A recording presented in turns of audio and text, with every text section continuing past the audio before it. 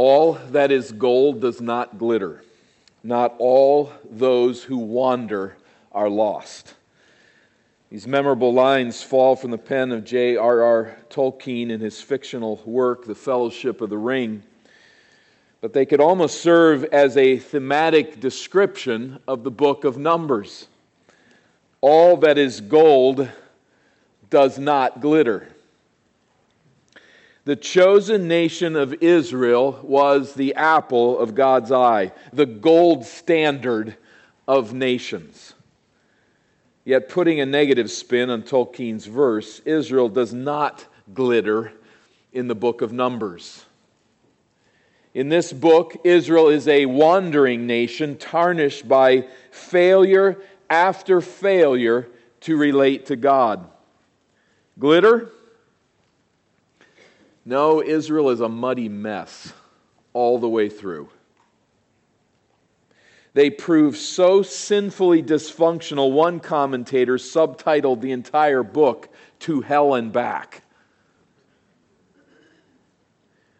I like messy people, because I'm one of them. And we need to learn how God works in the lives of sinners and those who find it so hard to obey Him. All that is gold does not glitter now. Not all who wander are lost. The book of Numbers records Israel's journey from Mount Sinai to the Promised Land. That's what we'll be tracking here. And from this image, the satellite image, we have seen Israel journey southward onto the Sinai Peninsula, having exited Egypt, crossing the Red Sea. But the book of Numbers will take the nation from Mount Sinai northward up to Canaan. This journey involves three primary theaters in the book of Numbers, the first and earliest being at Sinai in that region, and then a fairly short journey narrative up to the second region of Paran. These circles here on this map are just shots in the dark. I mean, they're somewhat close, but they're obviously big circles. But in that general region, and then thirdly at Moab on the other side of the Jordan and the Dead Sea, and as they prepared for the conquest of the land. This journey from Sinai to Moab, where you see it here, could take about 2 weeks if you were on foot and just continued to walk and sleep at night. It'd take about a couple of weeks, but it will take them 40 years because of the mess in their lives. How again did we get here to this place, to this remote region in Mount Sinai, this rugged region? Remember again the book of Exodus, the Exodus from Egypt and from slavery, God's unique deliverance and leading the nation in the glory cloud. Down Sinai to the mountain where in the book of Exodus the law is given. God declares His light to the nation. He loves this nation. He has chosen Israel as His people. And His love spills out in the law that says here is light and how to live and how to direct your life. They did a very poor job of honoring it and obeying it, but that law was itself a gift at the foot of Mount Sinai. Here as well, there are instructions for the tabernacle. The tabernacle erected that would allow Israel to there meet with God in His presence in this unique way. The presence of God then descends Mount Sinai and takes up presence there in that tabernacle, that tent of meeting, and over the Ark of the Covenant, the presence of God hovers in the midst of His people, in the confined space of Israel at this time, objectifying His presence in the glory cloud that led them, that looked like a fiery pillar at night. We then come to the book of Leviticus, the pinnacle book of the Pentateuch, which establishes the ritual worship of God. the Levitical priesthood, the holiness codes, the uncleanness laws, and all of this, an enacted message to remind God's people of her sin and of her need for redemption. We come then to the book of Numbers, and we see the journey from Sinai northward to the land that God has promised over 4 centuries earlier to Abraham. The Hebrew name of the book, taken from the 5th word, which would really be a very favorable change if it were in our Bibles, but the Hebrew title is Bemidbar, meaning in the wilderness. Combining these titles of Numbers and the title of In the Wilderness, the book brokers in genealogy and geography. Who is who and who is where looms very large in this book. We might ask at this point if it sounds a little bit snoozy, the whole thing. A book of numbers and genealogy. I mean, thinking of that title in the English title of Numbers. I mean, how could you possibly give it a title that sounds any more boring? We're going to study numbers for some time. There's a few mathematicians here that might like that, but I could not teach them. It wouldn't work. But Numbers, don't be taken back by the title of the book. There's a lot more going on here than meets the eye, at least out of the gate of the book. Why should we care then about the wanderings of these numbers? Why care about the wanderings of these people? What point does it have for us? We were set up very well this morning by the reading from 1 Corinthians chapter 10. And there is all the answer that we probably need biblically, and that is how Christ is seen in this book, how God works with His people, and how there is a message here for us to avoid the way in which they lived in their idolatry. The New Testament, in fact, draws often from the book of Numbers. The problem, of course, is that it is very hard for a Western mind to get around a book like this and to find it exciting. I think it is in many ways, but we have to do some work, and that is, as one author has noted, because of 3 prominent features. 1, organization, 2, ritual, and 3, hierarchy. That's a good way to put an American congregation to sleep, to talk about those things. Organization, ritual, and hierarchy. We don't broker in those terms. They're not naturally interesting to a culture that is permeated with individualism. But I think it is sanctifying for us to slow down our anxious and distracted minds, to consider the message of these aspects of God's saving grace with Israel. But it is, from another angle, not just us slowing down to consider things we don't find naturally attractive, but also to recognize our own story in this story. We too are pilgrims in relationship to the world in which we live. Like Israel in the desert, we are sojourners to a promised land, to a promised kingdom. And there are many sinful failures along the journey for each of us. The book of Numbers is then in seed form our lives as God's people, as there are many spiritual lessons strewn across its pages. Now, just a few brief comments about the series as a whole, just to explain where we're headed here. We are not going to go through word by word this entire book. In fact, if God permits and we journey in the way that we should, we'll be already into chapter 9 by the time we leave here this morning.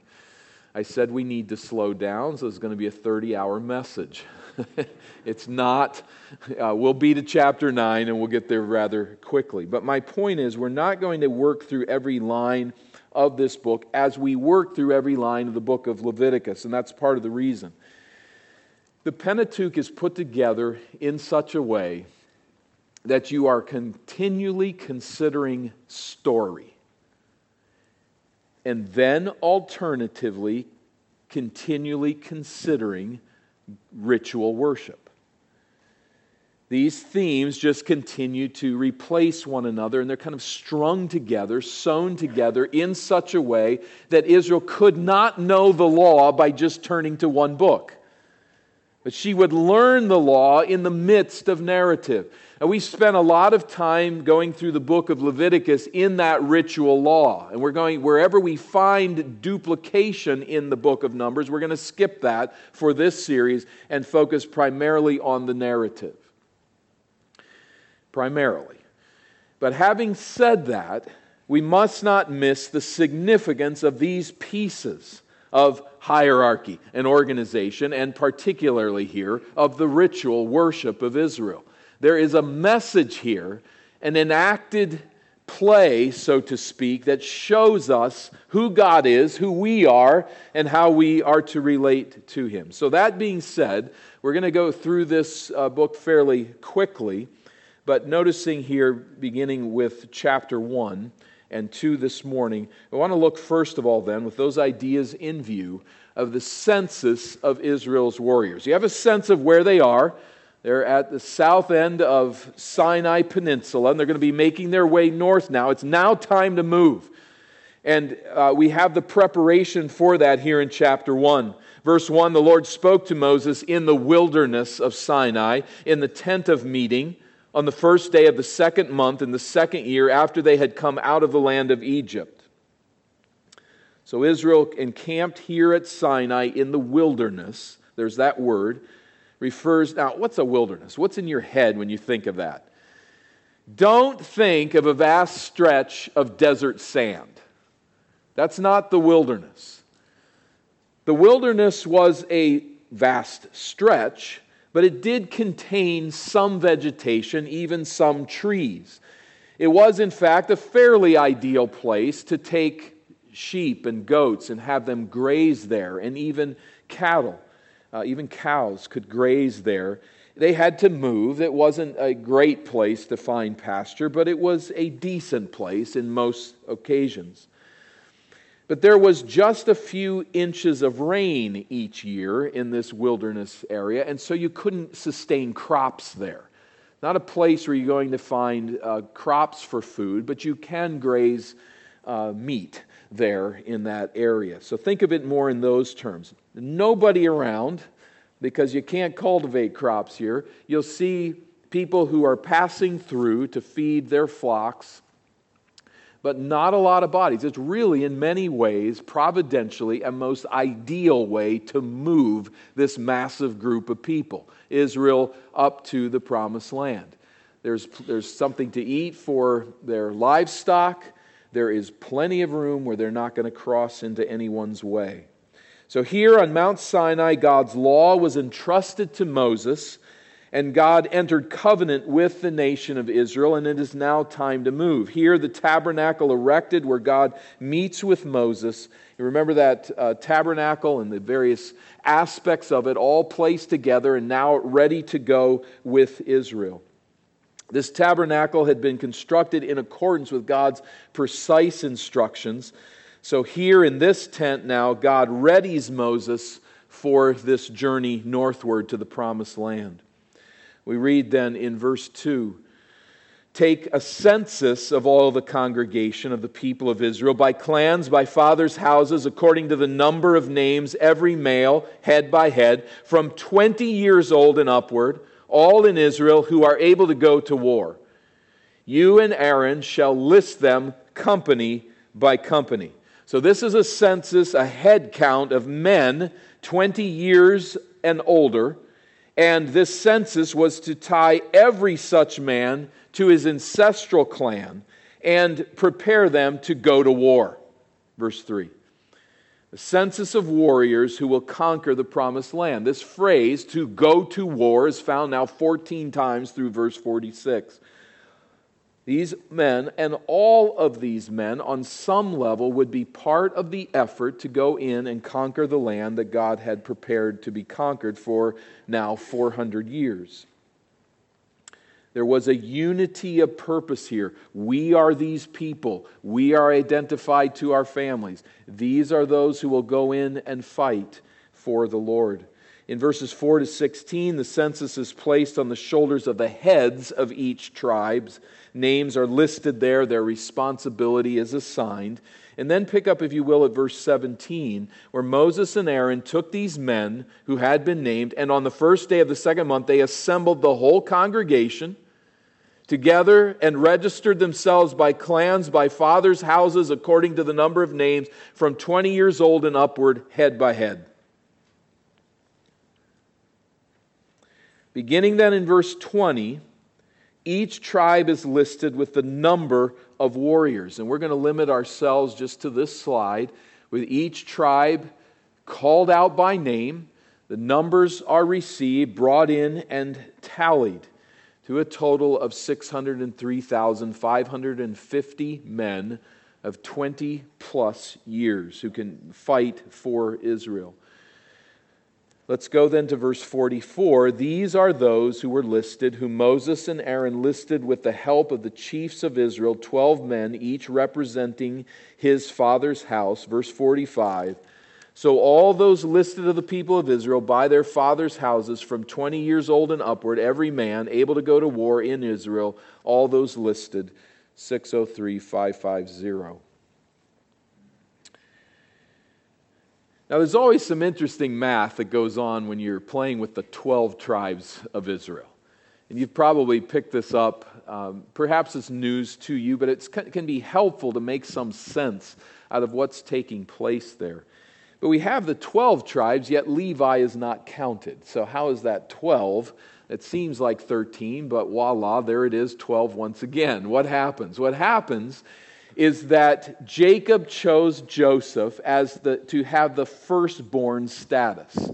He was firstborn, in a sense, of Rachel, Jacob's favored wife, but not the firstborn of Jacob's offspring. But he chose Joseph to be firstborn. What happened when you were firstborn?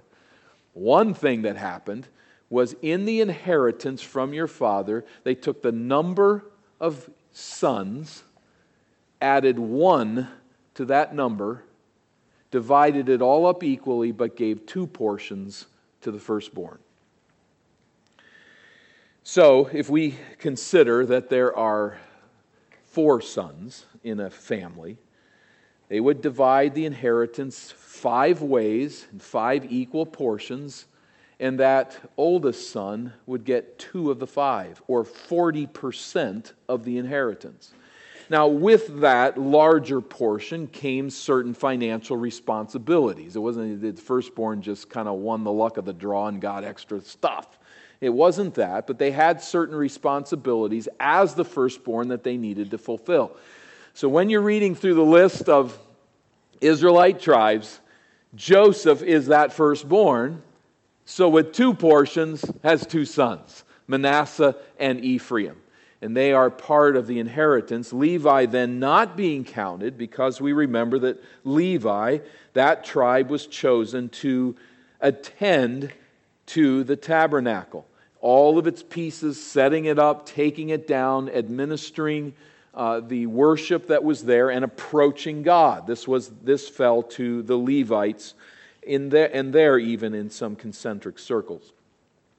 But notice then at verse 47, as the tribes are counted, the Levites not listed, as we've noted, verse 47, by their ancestral tribe, the Lord spoke to Moses saying, here's why, only the tribe of Levi you will not list, you shall not take a census of them among the people of Israel, but appoint the Levites over the tabernacle of the testimony, and over all furnishings, and over all that belongs to it. They're to carry the tabernacle and all its furnishings, and they shall take care of it, and shall camp around the tabernacle.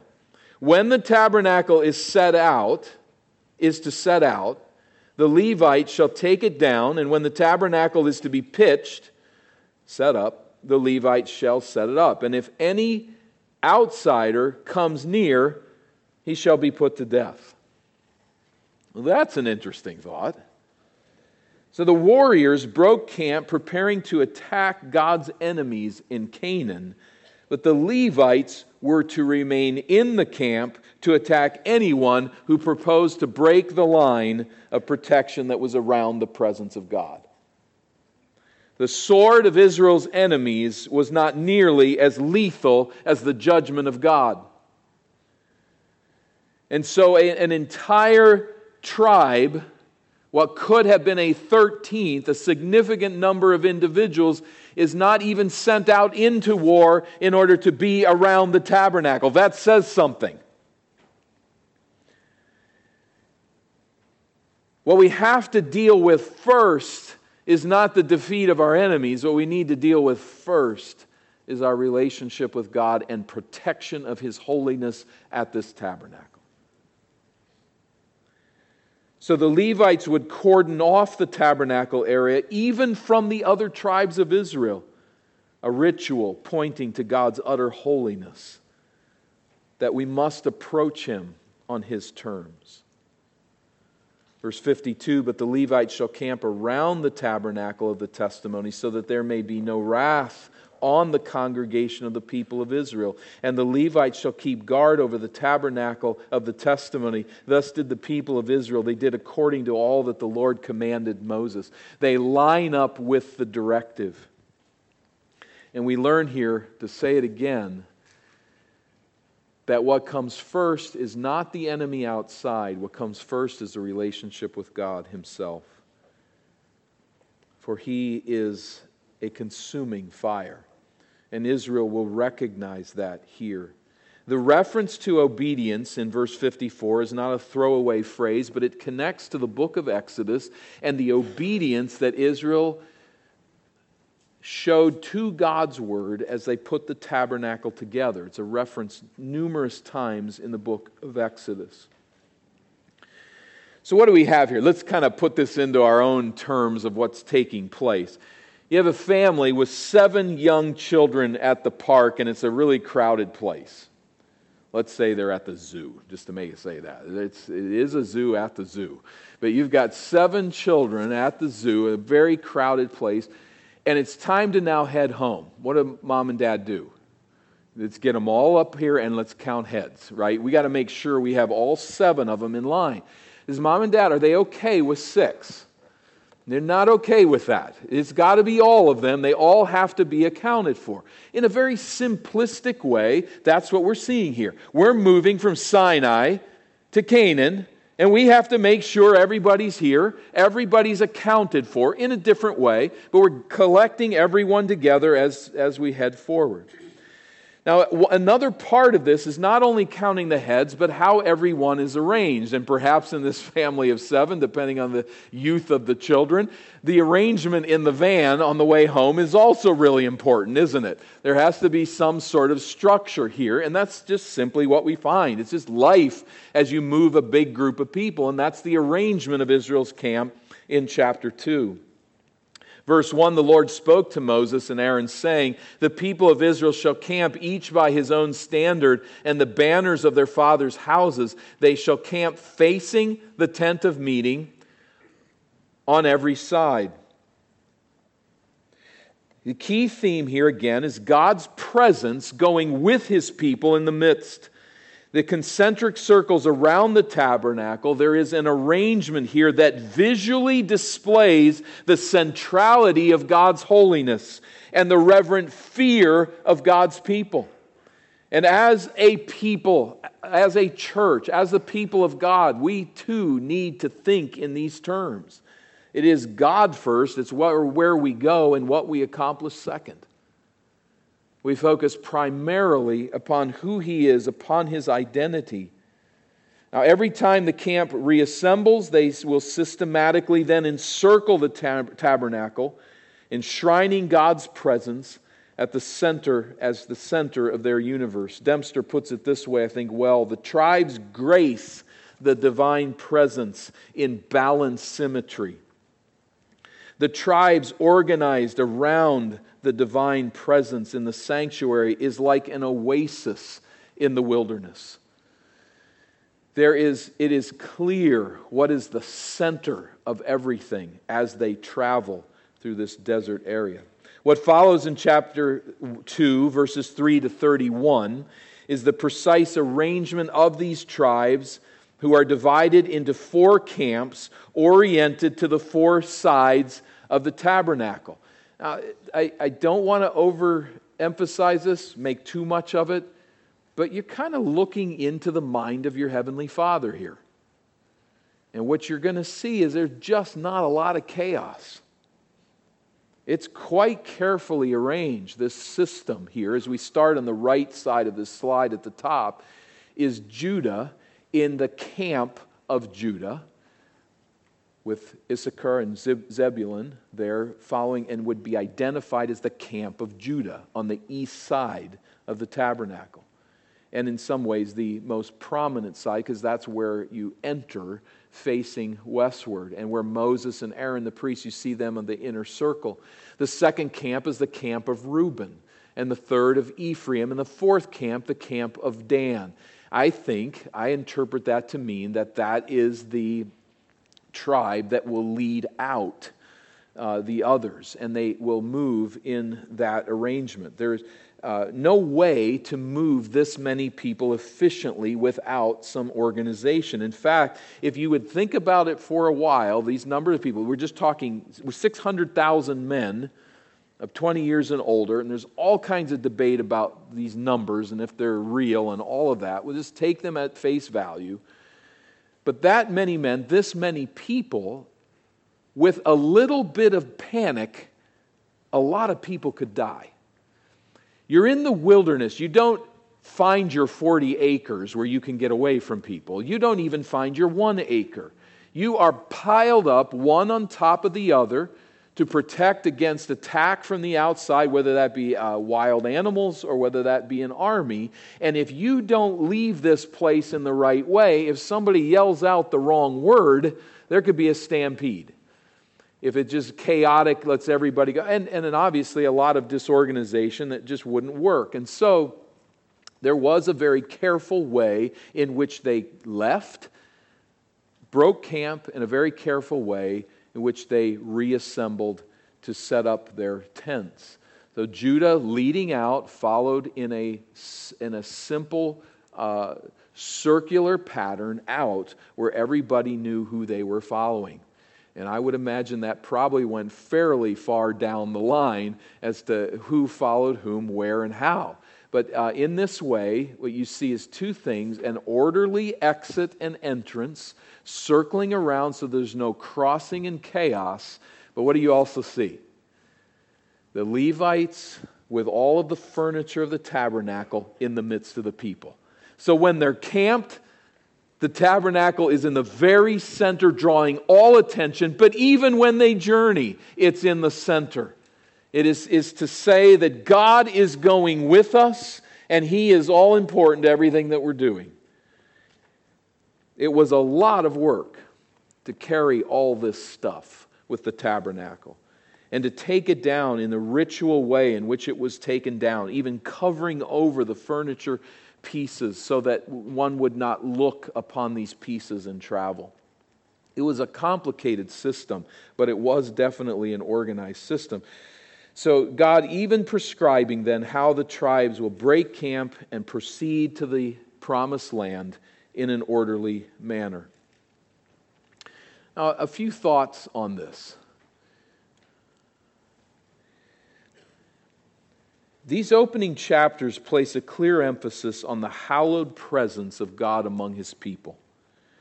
On the one hand, we have the sense of transcendence, witnessed in God's holiness, His distinctiveness. He is with the people, but only the high priest enters into His very presence one time a year and with sacrifice.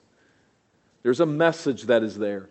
On the other hand, we see immanence, witnessed in God's gracious presence among His people and the stunning closeness of it.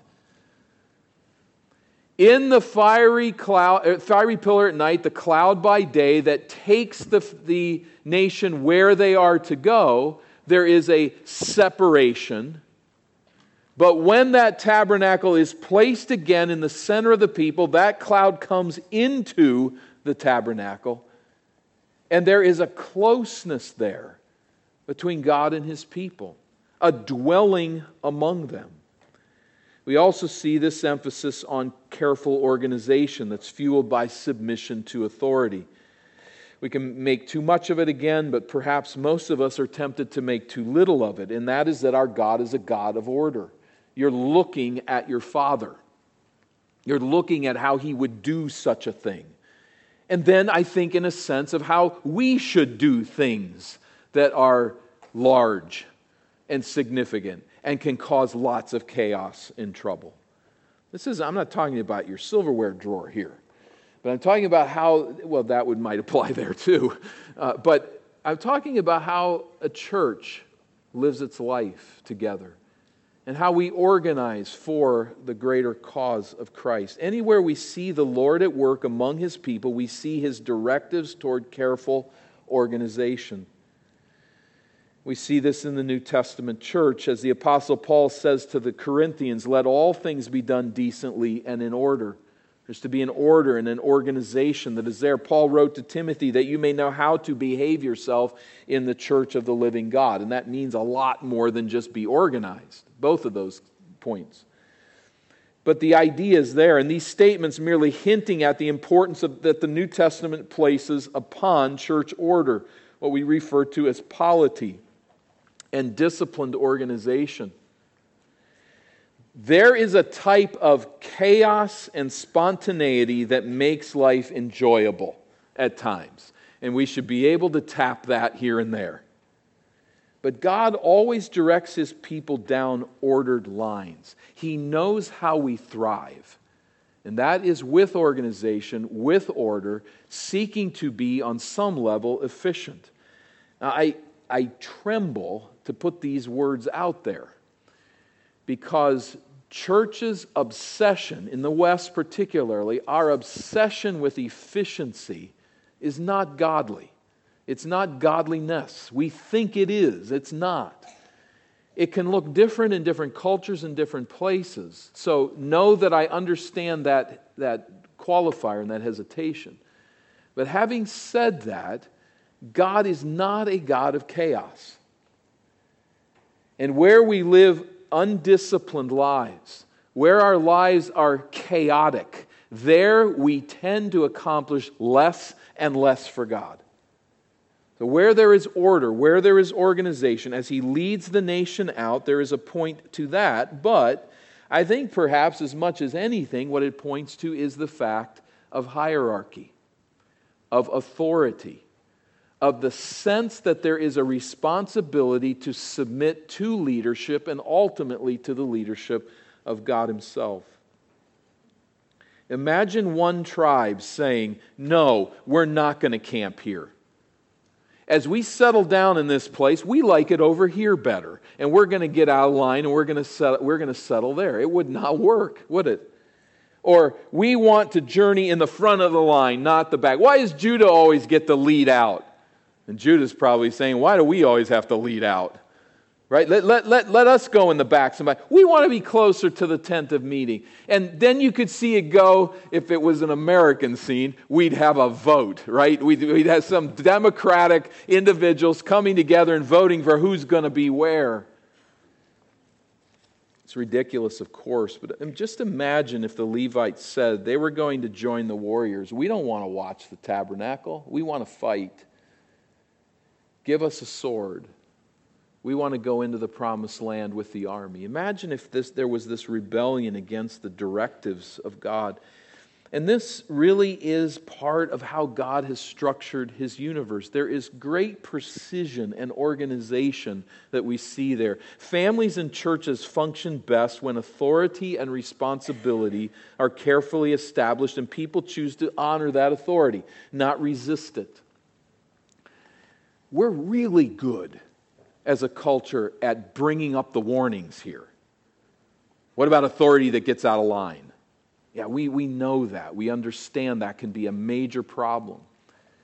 But what we probably don't see so well is how often our individualistic resistance to authority actually hurts everybody, including ourselves. We want to be our own people and do our own thing and make it happen our own way. God gives us a message here, it kind of a play acted out in front of us and saying, "Look at this.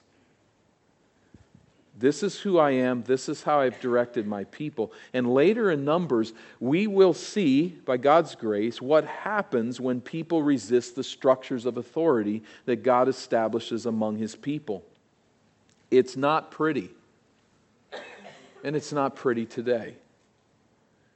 Now again, with all the qualifiers rightly stated where authority can get out of control, we should take with us from this book a sense that God loves order, He loves authority. In fact, He gives authority to His people for their prosperity, for their good.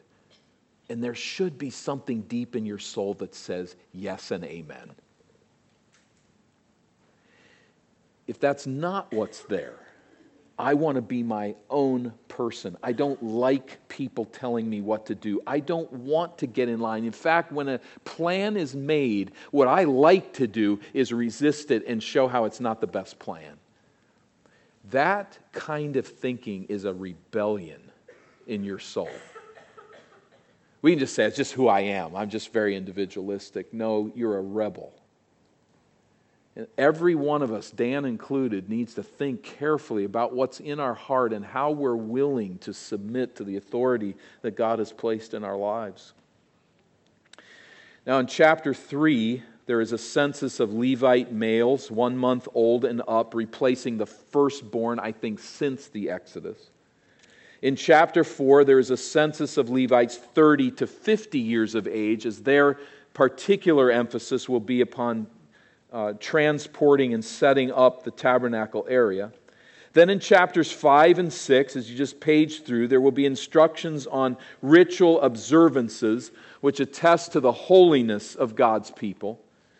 Chapter 7 goes back in time a short ways and reminds us of the consecration and the material provision of the tabernacle as each tribe generously contributed to it. So at 7:1, we're going back in time and looking at this very vital aspect of the tabernacle. In chapter 8, there is the cleansing and calling of the Levites who redeem the firstborn. You remember that whole situation with the departure from Egypt and how the firstborn were redeemed on that night by the blood of the Lamb. Now those born since then must also be redeemed, and the Levites are going to take their place, which is a fascinating concept. What it means is that as Israel sees the Levites, it's not that, those are the people that deal with the tabernacle. Period. No, you as a family would look at those Levites and say, one of those Levites is serving at the tabernacle in the place of our firstborn. And as they served there, then all of Israel had a part in that service as that redemption, that kind of strange redemptive plan was established by the Lord. In chapter 9, verses 1 to 14, we read of the Passover, remembering the Exodus and God's redemption, and Israel again entering off where it matters most with worship at the start. But let us come then to 9:15, just for a few more moments, and see thirdly the ordering of Israel's movements. We'll deal with this again in a couple of weeks by God's grace. I'll come back here, but I just want to close it off, our consideration today, with this. On the day that the tabernacle was set up, the cloud covered the tabernacle. The glory cloud, God's presence, covers the tabernacle and the tent of testimony, and at evening it was over the tabernacle like the appearance of fire until morning. So it was always. The cloud covered it by day, and the appearance of fire by night, that is the same cloud at night, but glowing from within with God's presence, His glory.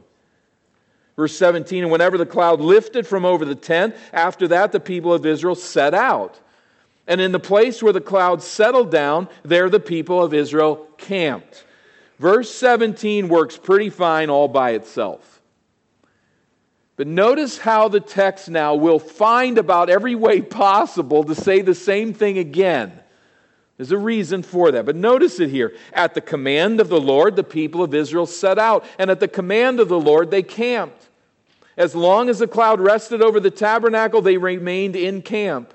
Even when the cloud continued over the tabernacle many days, the people of Israel kept the charge of the Lord and did not set out. Sometimes the cloud was a few days over the we get this, Moses. We get this. Well, sometimes the cloud was a few days over the tabernacle, and according to the command of the Lord, they remained in camp, and then according to the command of the Lord, they set out. And sometimes the cloud remained from evening until morning.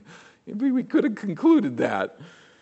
And when the cloud lifted in the morning, they set out, and if it continued for a day and a night, when the cloud lifted, they set out, whether it was 2 days or a month or longer time that the cloud continued over the tabernacle,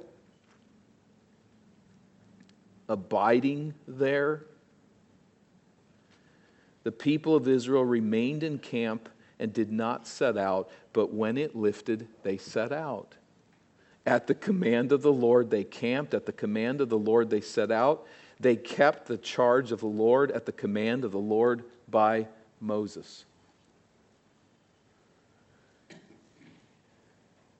We get it. Moses repeats in order that we will get it. You don't move without God. You stay right where you are until He moves. And when He moves, you don't look at your calendar and find out if this fits well. You go. That's the clear point over and over here in this section, and such a vital one. Their success and their joy does not hinge on doing their own thing. Hear this, contemporary Western mind. Hear this. Here's where we begin to be bent to the will of God, to the purposes of Christ, against the culture in which we live. Their success and joy does not hinge on them doing their own thing, inventing their own methods, or figuring things out on their own terms. They were called to a life of submission to God's will and of obedience to His word. And so are we. We too are sojourning pilgrims, beset by self-autonomous inclinations, journeying with God's presence and headed to a land of promise. That too is us. To walk with God day by day, to move where He moves us, to settle where He settles us, to hear His word, and to say, that's my life. That's my privileged life. Is to heed the counsel of God day by day. To tie with Moses, even morning and evening. And like them, this is, Christian, why we need numbers. Because like them, we mess up. We make a mess of it over and over again. Like them, we naturally track our own way, naturally. Do our own thing, glory in self-promotion. But here in this ancient book of wilderness wanderings is our light and our hope. We learn here from this distinct angle, that old truth, to use Forsyth's words, the first task of every soul is to find its master. That's where you start. And so many people lost in sin never get the right master.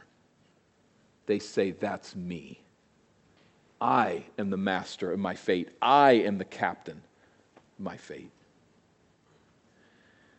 Then, to order our soul, realizing that surrender to our Lord and Savior in willing, joyful obedience is the path to our soul delight.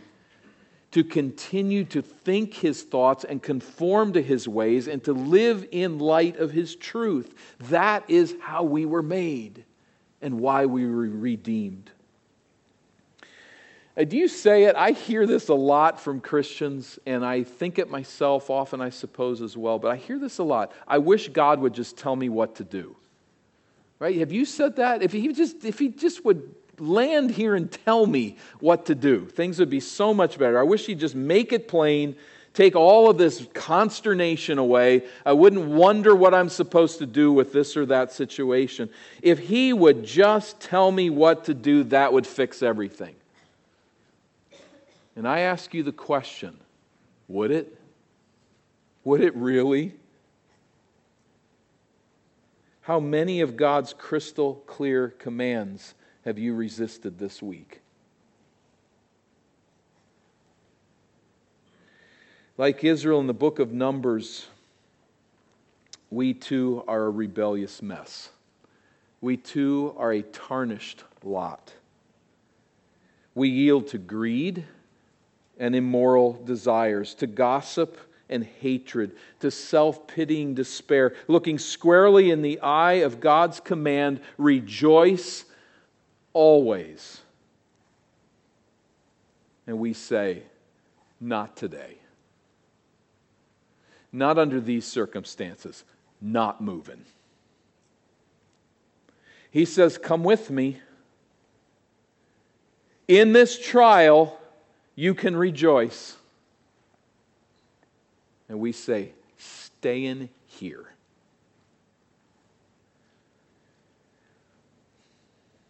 How often do we choose fear? Do we choose laziness and grumbling? And how often do we reject authority? Why? Because the authority is wrong, says we. And how often, much like Israel, do we then walk right into one mess after another? Messes of our own making. But Christian, this is our hope. Like Israel, we have a merciful God who chooses to dwell among His people. He goes with us. He is with us. And if you think, why would He want to be with me? Remember Israel. This is a messy, messy journey, this thing we call life. But what we have to cling to as our ark of salvation is the presence of the Lord with us. We have a gracious God who rescues and recovers, who continues to counsel us with His good word as we wander life's twisted path, who continues to come back and to speak truth into our life and doesn't give up on us, though, from all rights He should.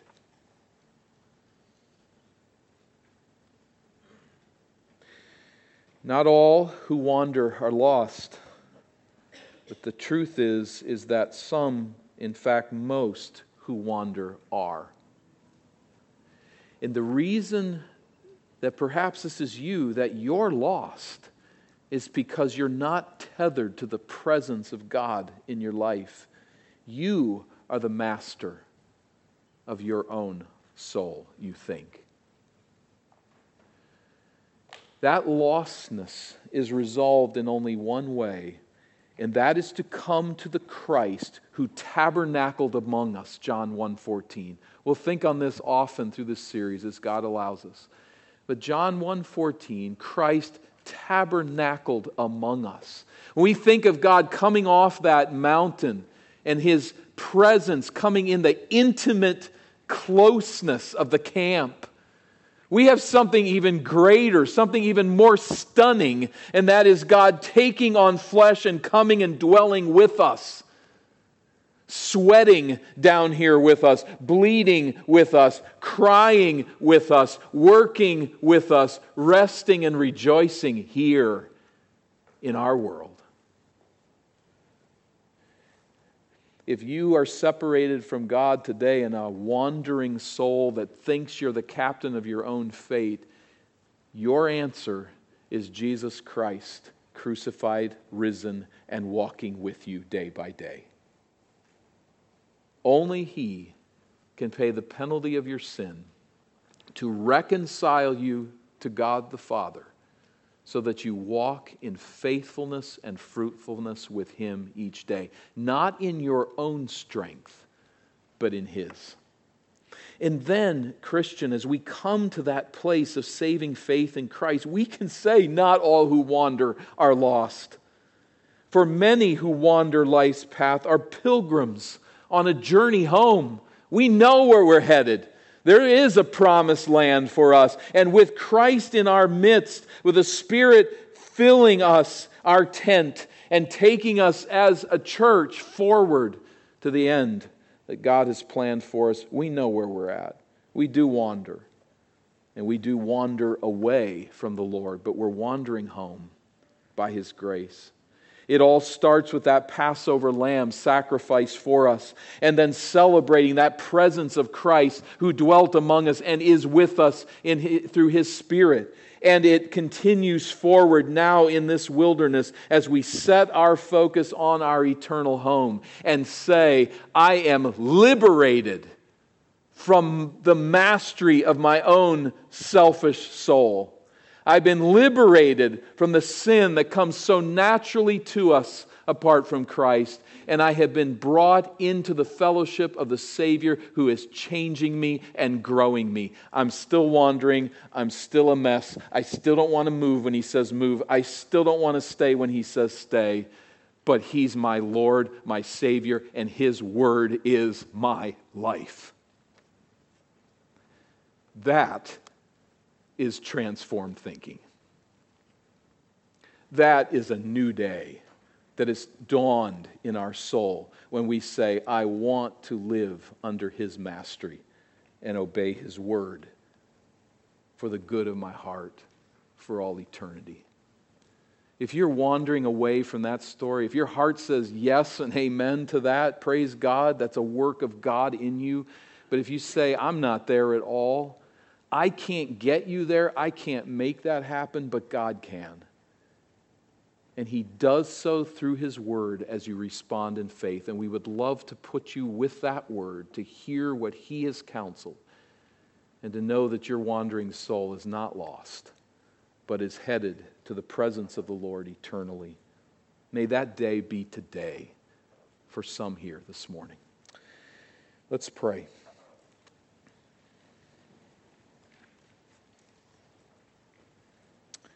Lord, we are thankful for who You are. We're grateful for the rebuke of this passage before us today.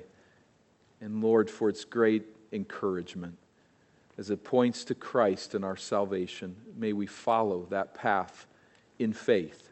Do a work in our hearts, each of us, for the glory of Your name, as we respond to this truth. Through Christ we pray.